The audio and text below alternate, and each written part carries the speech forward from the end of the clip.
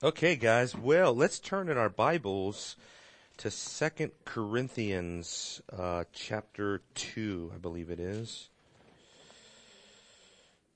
Wait, let's see here. Yeah, 2 Corinthians chapter, was in 1 Corinthians. No, I wasn't. Yeah, 2 Corinthians chapter 2. Again, we're talking about practical theology, and we've been looking at different obstacles to practical theology, which is basically to say that there are obstacles to our sanctification that we need to be aware of. And the last one we're looking at today is Satan, because we're alliterating sin, society, and Satan. And so I wanted to look at a theology of the devil. So this class is about everything you ever wanted to know about the devil, but we're afraid to ask. Very important, and here is one of the, one of the reasons or the basis upon which such an undertaking of a study should be done. Right? You look at what Paul says here at the bottom of verse. Let's see here, 2 Corinthians 2. Just for background, there has been a member of this church who was causing Paul trouble. They ended up disciplining him. And the church was now reluctant to go through with the restoration process. And so Paul made it very clear, if you look at verse 10, but one whom you forgive anything, I also forgive. For indeed, what I have forgiven, if I have forgiven anything, I did it for your sake in the presence of Christ, so that no advantage would be taken of us by Satan. For we are not ignorant of his schemes. Several things in the Bible that says you shall not be ignorant of. One of those is Satan's schemes. The other one that comes to mind would be like the end times. The Bible says do not be ignorant of eschatology. But also here, do not be ignorant of Satan's schemes. I mean, that's really, really important. And wouldn't you agree that there is so much confusion today on the proper theology of the devil? There is so much confusion as to the power and extent and as to the influence that the devil has, on both sides. I would say this is on both sides of the spectrum, whether you are a radical, flaming, Pentecostal, tongue-speaking, prophesying, vision-having, dreaming, Pentecostal, right? Or on the other side, you're, dead cold cessationist. Whatever you are, I think we all have misconceptions coming in to the devil's influence, right? What would some of those misconceptions be? Some popular misconceptions about the devil, K-Dub? Everything's the devil's fault. Yeah, that's very true. And what's wrong with that, K-Dub? What's wrong with saying everything's? Aren't the negative things that happen in your life? Isn't that the devil's fault?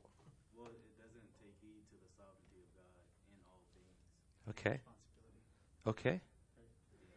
You believe in man's responsibility? Oh, okay. I know. What do you mean by that? Meaning that when you fall into sin, God doesn't blame it on the devil, even though you blame it on the devil, for your sin and shortcomings and things like that. But the personal responsibility of those sins is going to be on your head, not his. Okay. But you see, but what I'm referring to is like in mainstream society. Yeah. What you were talking about is their conception of Satan is that he is the one that makes them fall into sin, and actually it's almost that idea that kind of goes around. Well, since we're spending a little time on that, let's turn to James chapter 1. Thought maybe that would be a good place to look at that very issue, right? Really amazing passage of scripture here in James 1, beginning of verse 12. It says, "Blessed is the man who perseveres under trial." I'm going to be looking at this very idea coming into our sermon today too. "For once he has been approved, he will receive the crown of life which the Lord has promised to those who love him. Let no one say that when he is tempted, I am being tempted by God. For God cannot be tempted by evil, and he himself does not tempt anyone. But each one is tempted when he is carried away and enticed by his own lust. Then when lust is conceived, it gives birth to sin. And when sin is accomplished, it brings forth death. So there you kind of see the process there that James uses. And the language that he uses there is the language of hunting or even fishing. It was used in the ancient world, this whole concept of in being enticed and conceiving and all of these things. It just speaks of basically a fish on a lure. You know, once the fish gets attracted by the bait, and opens up its mouth to take the lure, and there's kind of a point of no return. You know, that's kind of the way that sin is. Once it's been conceived, you're at the point of no return, and you're just going to follow through with the act at that point, you know. But exactly what James's point is here is, number one, a little bit of a different focus, but God is not He is not the one who you can blame for your sin, right?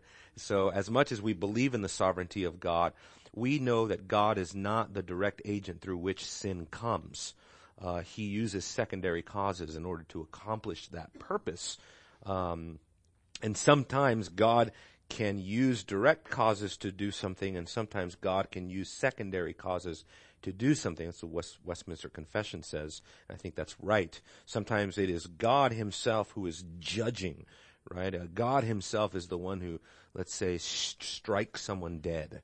But at other times, you know, like in Isaiah, God uses a secondary cause to accomplish his ends, like I think it's Isaiah chapter 10 with the nation of Assyria that he calls the rod of his anger.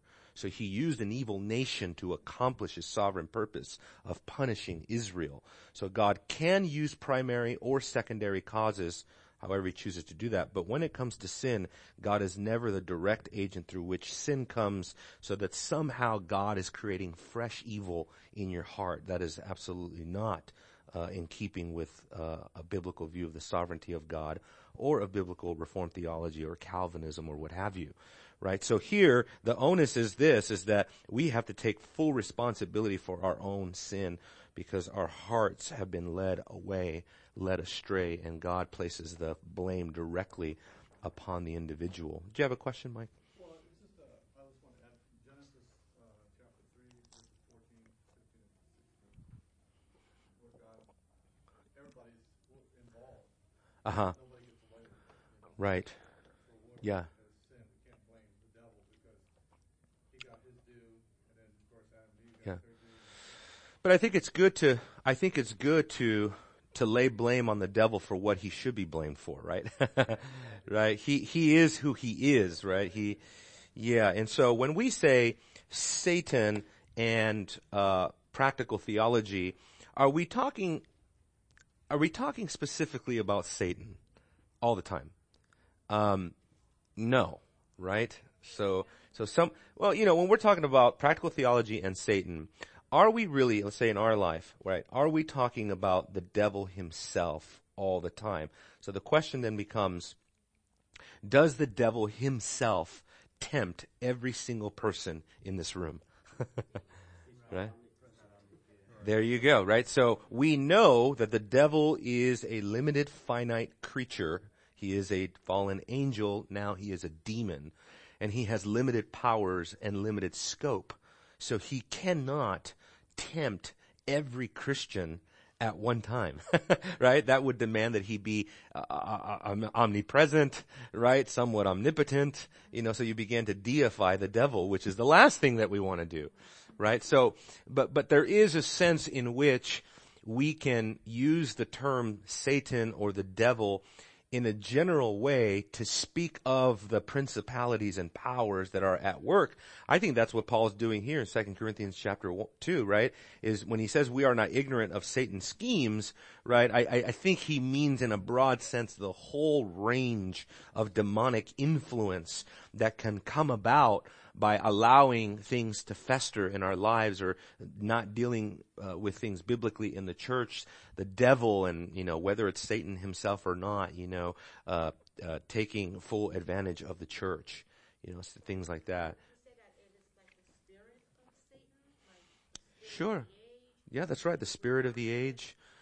There's a lot of that we can say. I mean, probably the operative verse for that would be in 1 John, right? 1 John kind of gives a sweeping statement about how we can view this in general, right? And the extent of this. 1 John chapter 5 verse 19, we know that we are from God and that the whole world lies in the power of the evil one. So listen to that, what that's saying there. You know, the whole world is under the influence of the devil if we're speaking in those terms. So if you look at Ephesians chapter 6, let's go there because this is more extensive, and we'll look at this carefully when we get there in Ephesians. Remember, what we're doing in this class for however many weeks the Lord will allow us to do this is we're looking at practical theology from the book of Ephesians. So we're going to be looking at Ephesians chapter 4 through chapter 6. And in chapter 6, part of practical theology is spiritual warfare. So let's look. Verse 10. Ephesians 6, verse 10. Finally, be strong in the Lord in the strength of his might. Put on the full armor of God so that you will be able to stand firm against the schemes of the devil. You see that? So it's almost like the devil is almost portrayed here as the schemer, almost like he is the one who is directing the spiritual forces of wickedness to do what they do, right? Almost like he is the embodiment of it all. He is the source, in a sense, of it all, right? It all goes back to him. For our struggle is not against flesh and blood, but, and here we go, listen to this now. So, we're thinking of the devil, but then he specifies, right? Against rulers, against the powers, against the world forces of this darkness, and against spiritual forces of wickedness in the heavenly places. It's just amazing. I don't want to get ahead of ourselves here, but what that's talking about there is just a whole host of evil, demonic activity that goes on when it says what does it say there? In the heavenly places. What does that mean? Because it's almost like you're thinking about the devil and spiritual demonic, but then it uses the word heaven. It's like, well, the last thing that belongs in heaven is Satan. So what does he mean, heavenly places, right? The sky, the atmosphere, space. Is that what he's talking about? Astronauts are encountering Satan and his demons up in space, right? Spiritual places. The supernatural realm, the spiritual realm. Yeah, the realm of the unseen, but the Bible calls it the heavenly realms or the heavenly places, right? Amazing. Think about what this says about our world. Yes, sir. The prince of the power of the air. That's right. So there, what's talking about in Ephesians chapter 2 is that he is the prince over the demonic hosts, and the air is talking about literally the influence that is the spiritual influence that lays over humankind, because then it's compared to the course of this world, right? He does have a dominion. He does have dominion over the sphere that God has allotted to him, right? The Satan is not free to do whatever he wants. God has marked out a sphere. He's like a rabid dog on a leash. You know what I mean? There's only so much and so far he can go. And we see that maybe let's say on a personal level in whose life? Job, right? Because Satan wanted to take it upon himself to just eradicate Job, to just annihilate him, right? But God made it very clear, you may touch his flesh, but you cannot take his life. So God gave him a boundary that he could not cross, right? There's only so much, it's almost like John Piper said once, the devil is a pawn in the hand of God. He does his bidding. I think that's right. God is sovereign over what the devil does, which is remarkable to think about, you know what I mean? And one way you can allow that to trip you up and say, wow, so what you're saying is that ultimately whatever the devil is allowed to do, God is allowing that and permitting that and ordaining that to happen. Yes, but in another sense, if you think of the opposite of that, if you think of, let's say, a more of of a Platonic worldview where there's like this dualism, right? Where it's like good and evil are side by side fighting it out infinitely, right? And we don't know who's going to win type of thing. I mean, Star Wars, you got the dark side and the good side of the Force, that is not the biblical worldview, When it says God is sovereign, like A.W. Pink says, God is sovereign over all, or he is not sovereign at all, right? The very word sovereign means having total control of everything, right? And authority over everything. So, yeah. I wanted to look just quickly at Luke chapter 4, just because I think there's maybe some principles that we can learn even from Jesus' temptation. Luke chapter 4. What a remarkable study that is. Boy, tell you what. You want to learn, how to do spiritual warfare with the devil. And by the way, I'm hoping that as a result of this class, people are not walking out of this class having a conversation with the devil, all right?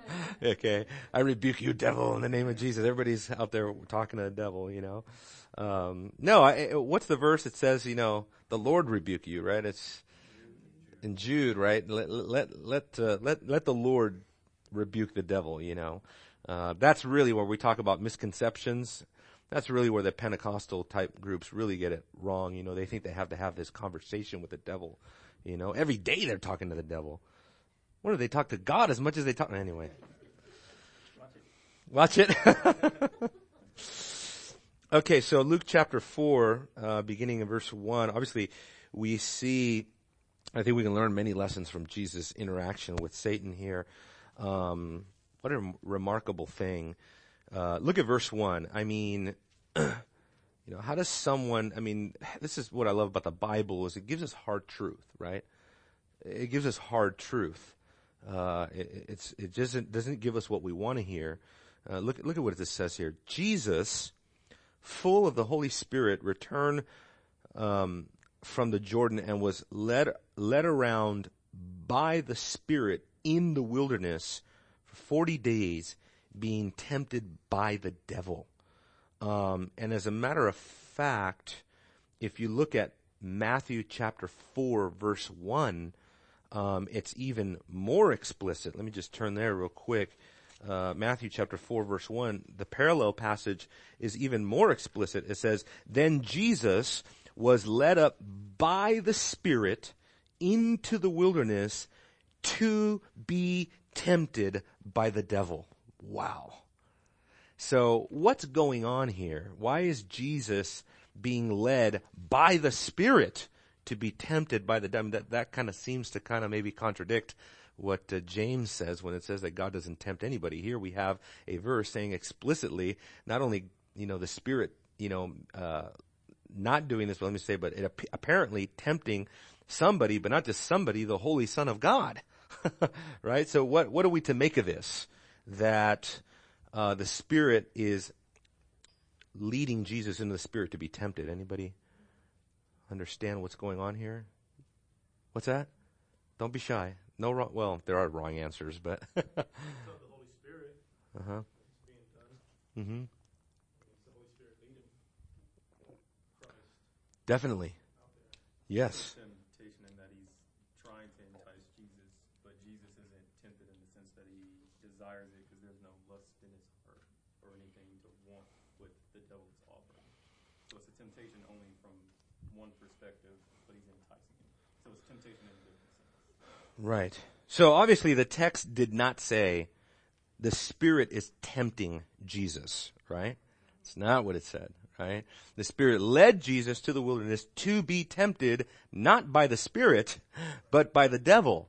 So obviously here is a classic case of the secondary cause that God uses, i.e. the devil, in order to bring about this testing and this temptation that the Son of God is to undergo. Yes, sir.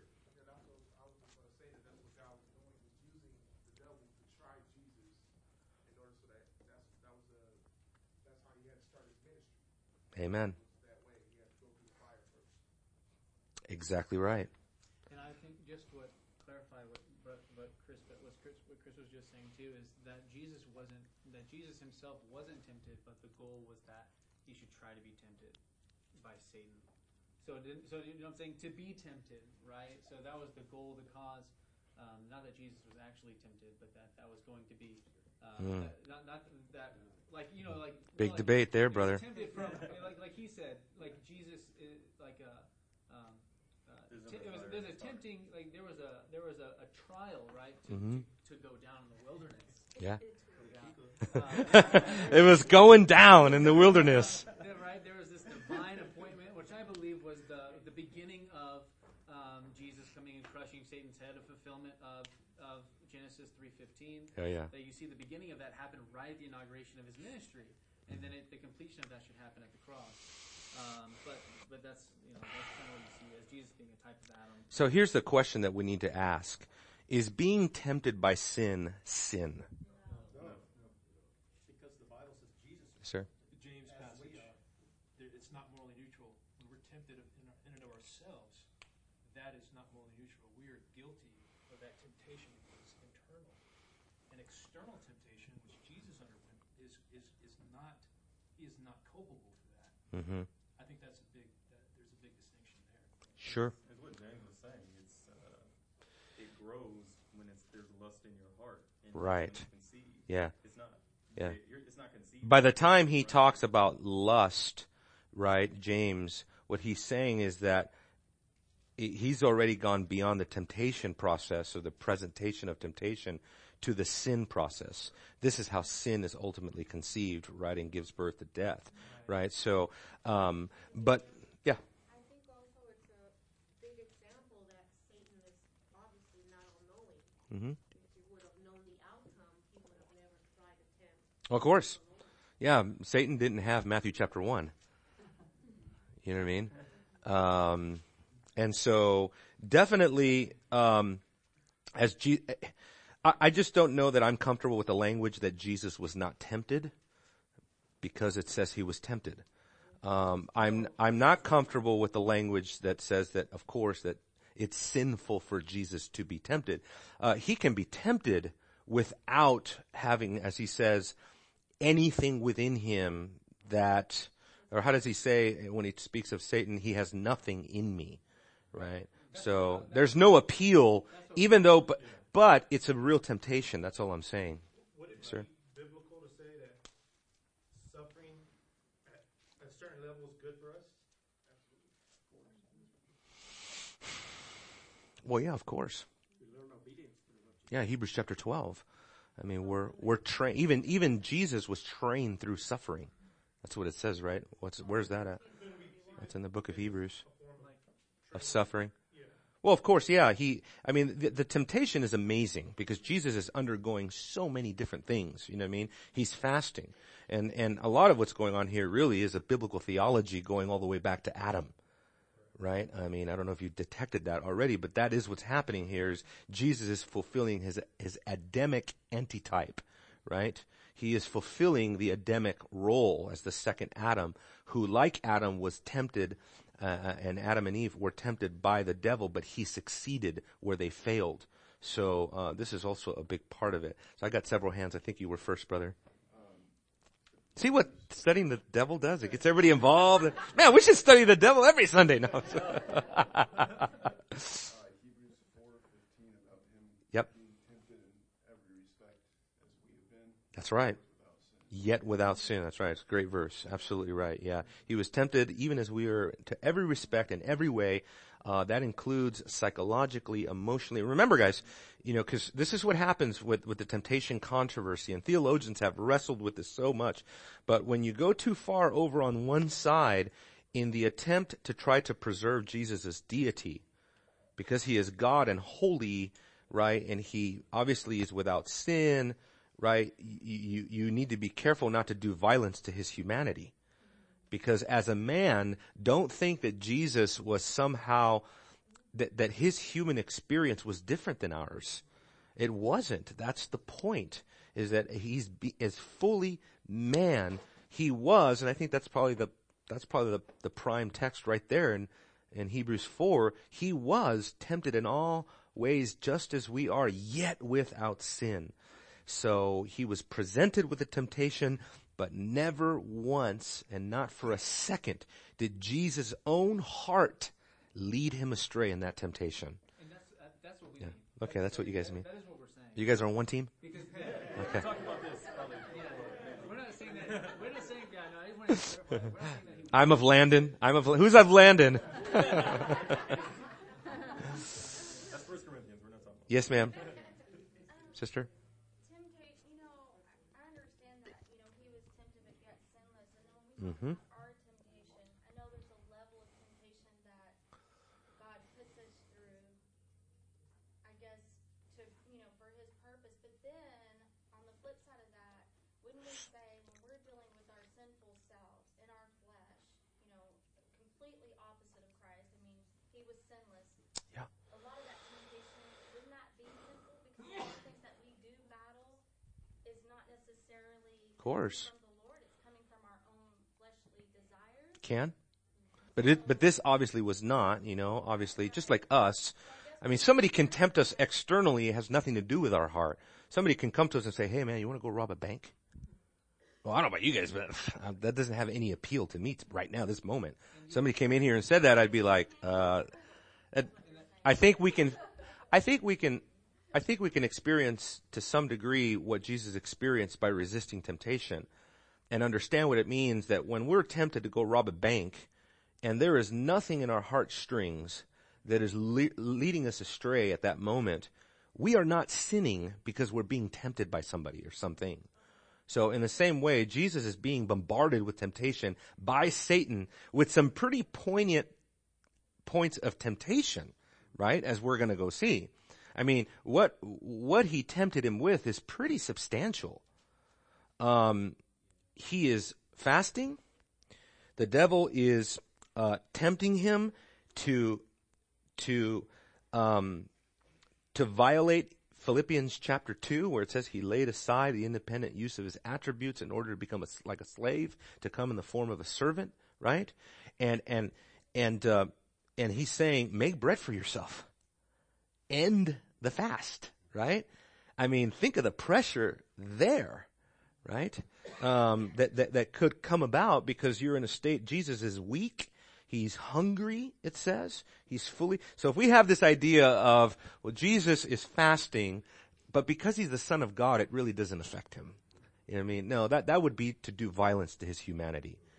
Jesus experienced hunger just like Jesus experienced pain and anguish and everything else that we experience, yet without sin. Right? It's almost like we get to a point where we have to leave it there, right? Somewhere.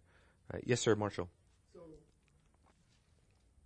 saying all that, by him fasting and knowing that, his father is the Son of God, he's the Son of God, and the devil throwed all this in his face. So, that was more easier for him to be enticed, to give in to that. Well, I think the devil very perceptively was tempting him with the things he thought in his demonic reason that he would want to give into. Yeah, because right? when he said, okay, you can turn these stones into bread. That's right. You know what I'm saying? Quite obviously you probably could, but the thing is, Jesus realized that, hey, he threw the scripture back at Satan. So That's he right. used the word of God. That's right. He used the word of God, yeah. Yeah. So Jesus knows, and he wasn't able to overcome the temptation. He was able to overcome the temptation. That's what I'm saying. Yeah. But, I hear it. he wasn't. The devil did not get a chance to entice him. Well, he definitely was trying to entice him. Yeah. Jesus, in it of himself, was not enticed in the sense that he didn't give into it. That we know. When I read James, Yeah. Yeah. because James did say, once you get enticed, it pretty much Takes over yeah. after a point. Yeah. You give in. Yeah, it's difficult. It's a tough It's a tough conundrum, but one thing, thankfully, Scripture gives us these barriers that, these lines that we can't cross, However, we understand the humanity of Christ and the temptation and how real it was, and it was real, yet without sin. So whatever he went through psychologically, spiritually, emotionally, we know that he did not sin ever. He fulfilled all righteousness, right? So we know that whatever the temptation actually was like, experientially, we know that he did not give in to sin in the slightest. Because as Jesus himself will go on to say, Satan has nothing in me. And I forget where that's at. It's in John somewhere. But most commentators would just say, that he has no that he has no occasion to be lured away by the devil. There's nothing that entices Jesus, nothing appealing in Christ to Satan, right? Yes, sir. Yeah, so the Lord, he doesn't tempt us, but he can lead us into temptation. Just like the Lord's Prayer, when he said, "Pray, do not lead me into temptation." Yeah, that's right. That's right. Sure. And I think it's safe to say that God ordains all things whatsoever comes to pass. Westminster Confession of Faith, right? And that would include our temptation. So, but again, that does not mean that Jesus or that God is the direct agent through which our temptation comes. We have to be very careful to make that distinction.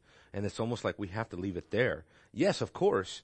It's amazing how Calvinists become Arminians so quick, right? When it comes to this point, we don't want God to be sovereign over our temptation. No, sorry, it doesn't work that way. You know what I mean? God is sovereign even in that, but we know that within the ordaining, it's just like evil. We know that God ordains evil because whatever comes to pass, God ordains. That includes evil. So God ordains evil. There's no way out of talking about theodicy, right? What is theodicy? Theodicy is the problem of evil in relationship to God. And some on more of the Arminian persuasion or middle knowledge persuasion, they would almost like to come up with this philosophy of panentheism, which says that there's almost like a sphere into which God ordains. He ordains this sphere that God himself cannot enter into, where he ordains an area where even he doesn't know, doesn't ordain, he's not present, he doesn't interact. That's idolatry. You know what I mean? God is sovereign over all things. What did God tell Moses, right? I think it's in, where's that at? In Exodus, it says, Moses, who has made the deaf and the blind and the dumb, have I not the Lord God done all these things? Yeah, I quote this to college students at UNT, and much to their chagrin, they stand there baffled that a Christian would actually not try to get God off the hook, as so many Christians do. Oh, God didn't know that was going to happen. Oh, God doesn't want that to happen, right? Well, yeah, God, he might allow it, but that's it. He allows it, but we don't know why he allows it. It's almost, we try every way to get God off the hook when God himself is telling us, no, what is he saying? I think in Isaiah 5, he creates the darkness. 45:7. Will you read it? Yeah, it says, "The one forming light and creating darkness, causing well-being, creating calamity. I am the Lord who does all these things." I woke up this morning and I looked at New Zealand, 7.8 earthquake with a tsunami on the way. Does God play any role in that? You ask the average person on the street who believes in moralism, has their own philosophy of these things, they say, God has nothing to do with that. We don't know. God didn't know that was going to happen. God doesn't allow these things. This is not God. I preached a funeral for my own cousin, and she was viciously martyred for her faith. And at the funeral, I had a relative that came up to me, and who knew that I was a Christian, and came up to me furious, and pointing his finger at me and saying, "Does God do this? This is God? God has nothing to do with this." And I said, "No, yes, he does. He ordained it for his glory, and my cousin's in heaven because of it." No. And he said, "No, absolutely not. God has nothing to do with it." He stormed off. Exodus 4:11 is the God creating the mute from the deaf, and John 14:30 is Jesus saying, There's nothing in me. "Have no claim on me." Good. Exactly. That's right. There's nothing. When he says that, the devil has no claim on me. What translation is that, by the way? I forgot, but the NASB. I'm wondering because I don't think I've ever heard it that way, but that's a good translation. If that's a translation, that's interesting. Maybe that's NIV. Wonder what the NIV says there. What verse is that? 14:30. John 14:30. 14:30. What, does anybody have an NIV? Come on, you smartphone people. But, do you? You got NIV in your hand? John 14:30. What does the NIV say? Sometimes the NIV is a helpful interpretation to. Okay, it says, I will not Oh, the speak ESV. with you much longer, for the prince of the world is coming. He has no hold on me. He has no hold on me. See, this language. Interesting how Jesus uses this rhetoric, huh? It's just, there's nothing. He knows that the devil cannot claim anything in Jesus. Unlike us, right? Because we are sinners. The devil can accuse us. And many of his accusations are valid. Look at what he did the other day. And you think the devil's dumb? The devil is the most brilliant theologian probably that ever walked the face of the earth. And simultaneously, he's the biggest heretic. He knows the word inside and out. He can twist. How do you think all these heresies get born? They're originated according to 1 John chapter 4 verses 1 through 6. Heresy is part of the devil's work. It's a false spirit. And that is something that originates from him. I mean, what do you think Islam comes from? From the bowels of, the prince of the power of the air, from Beelzebub, the prince of demons. That's where it all comes from, Yes, sir.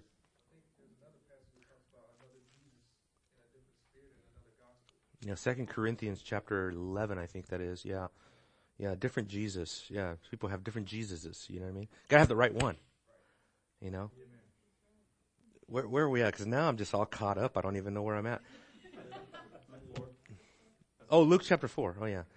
That's right, the temptation, right? I'm just saying, if we get, of course, we have to deal with the theological conundrum of the temptation of Jesus. What is that temptation really like? What was that really like? Was it a real temptation? Is it just say he was tempted, but was it not really tempted? Well, we know this. He was without sin. So to whatever degree he was actually tempted, he never slid into sin. Right? But if we notice from here just how we are going on a practical level, how are we going to overcome? Well, remember, every time you and I are tempted, we are imbibing heresy. Right? That thing, that object, that desire will make you happy. Is that true? It's heresy. Right? Does the devil ever speak in total, absolute falsehood, nothing but falsehood? No. He's so smart, right? He uses a little bit of truth to get in there, right? Like Jehovah's Witnesses.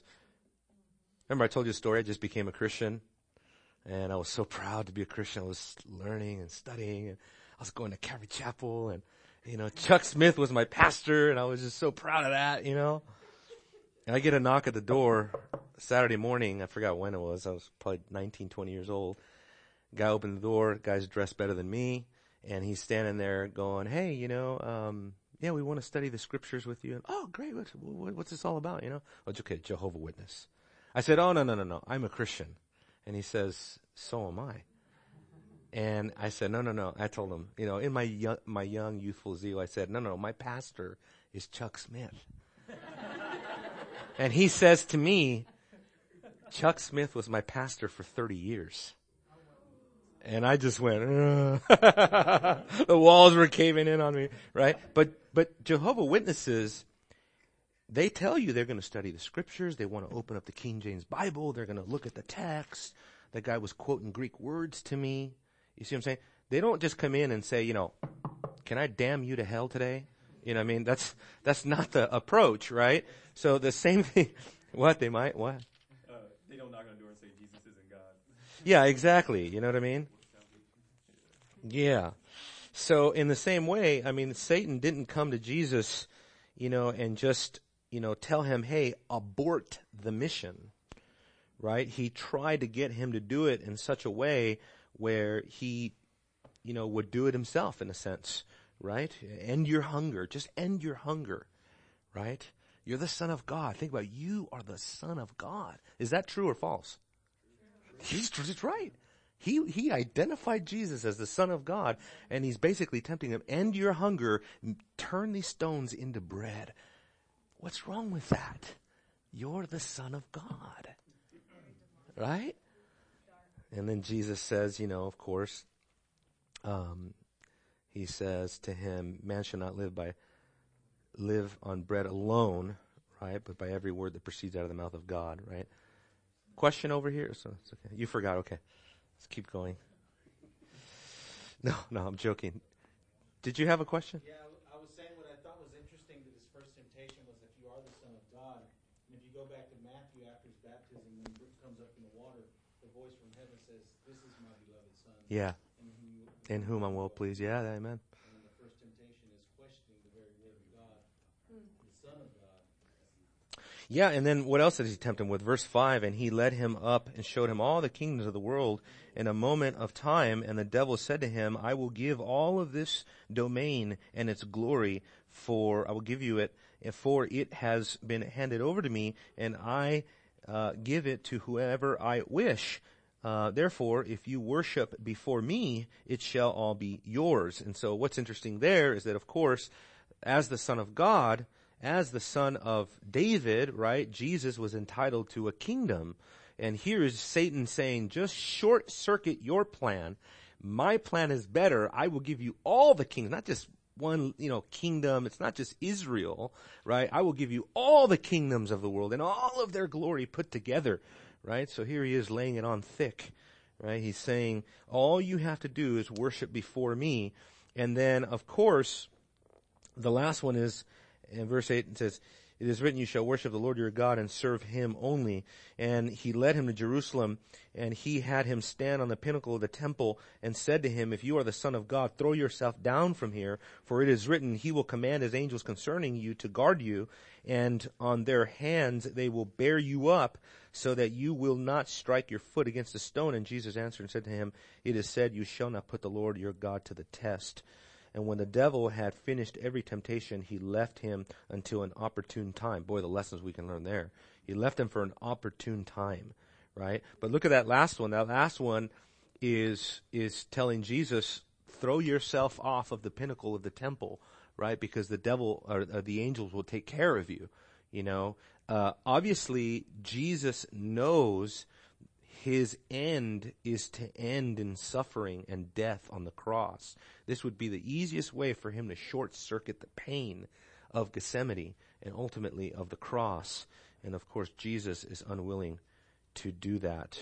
Boy, really amazing. And then when it says the devil had finished every temptation, he left him until an opportune time. Just that idea, just knowing our adversary, right? Let's correlate that with 1 Peter chapter 5, ending there with 1 Peter chapter 5. And this is why, this is why we have to, in a sense, be very vigilant. Even in our Christian walk, we can't, Christianity, so much of Christian, wouldn't you guys agree? You guys tell me, but so much Christianity is done in the name of fun. Fun. I just saw a church. What was this church? Somebody sent me, oh no, I better not talk about that. Some pastor tried to invite me to something. Anyway, I looked and I checked it out, and it was all like Disneyland Christianity, you know what I mean?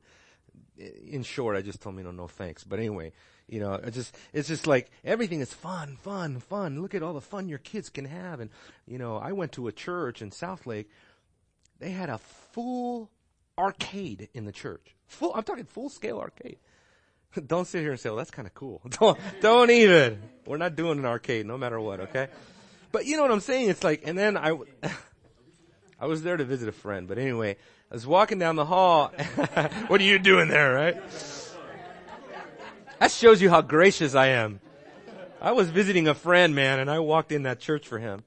And I walked down the hall, I looked to the right, and the youth group, they were all in front. They're doing like a concert, like a mock concert. And I couldn't believe my eyes, and I couldn't believe my ears. But the youth leader was jumping up and down and telling the kids how to jump, like for the praise worship, like jump like this, like this, And I'm thinking, like, what is this, Is this church or is this like a concert, like a rock concert, Oh, man, I just think. And then we have a verse like this that kind of smacks us all in the face, right? 1 Peter 5:8, be sober in spirit, be on alert. Your adversary, the devil, prowls around like a roaring lion, seeking someone to devour, but resist him, firm in your faith, knowing that the same experiences of suffering are being accomplished by your brethren who are in the world. So, yes, ma'am. I'm out of time. I didn't even get to anything. Huh? The verse, and I forget where it's at, but it says sin is crouching at the door, and it seeks to, Yeah, Genesis 4. Yeah, but it says, but you must master it. Yeah. Is that too? Cain. Yeah. And he didn't master it. Yeah, that's right. He didn't. So Yeah. it shows that you must master We're being hunted. Basically, what this scripture just told us is we're being hunted. Yeah. And if you correlate this with what happens in Luke 22, where Satan asks Jesus to devour Peter, right? Think about that. Think about how incredible that is. In the spiritual realm, Satan is asking for permission to devour certain Christians, to sift them like wheat, to eradicate them. That's incredible. And Jesus says, but I have prayed for you, right? And when you return, strengthen your brothers. What Jesus says, I have prayed for you that what? That your faith will not fail, right? But when you return, strengthen your brethren, right? So Jesus knew, what an amazing verse, right? Jesus knew the apostasy of Peter, right, would happen, but he also prayed that his faith would be strengthened. Matter of fact, let me read this for young Christians in here. At every stage of our walk with God, Satan will seek to stop up our path and fill us with fears, the hymn that we sing. From the moment of conversion, we must be on alert. And now I want to quote to you a Puritan work by Willem Tillink, The Path of True Godliness. Listen to this. He says, no sooner has the Christian made up his mind to serve the Lord God with all his heart than the kingdom of darkness is stirred up to resist him like a brutal jailer who immediately acts to stop his prisoners from escaping as soon as he discovers their plans. To whatever degree a person truly succeeds in freeing himself from the bondage of sin, to the same degree this kingdom of darkness will oppose the struggle most fiercely and mobilize all of its forces against the person. That's incredible. Martin Luther thought himself directly tempted by the devil as he was seeking to translate the Bible into German. He believes he was directly tempted by Satan. Maybe he was. We're talking about the Reformation here. Maybe Satan himself was active in the Reformation. You know what I mean? You think about the darkness that laid over all of humanity at that point. Anyway, interesting stuff. Is it an obstacle to practical theology? You better believe it. But can we overcome it by the power and the strength that Christ supplies? Yes. Amen. So next week, Lord willing, what I want to do is I want to outline the book of Ephesians and talk about what is practical theology built upon, right? Before we actually get into the nuts and bolts. So, all right, let's go. We're ready to go.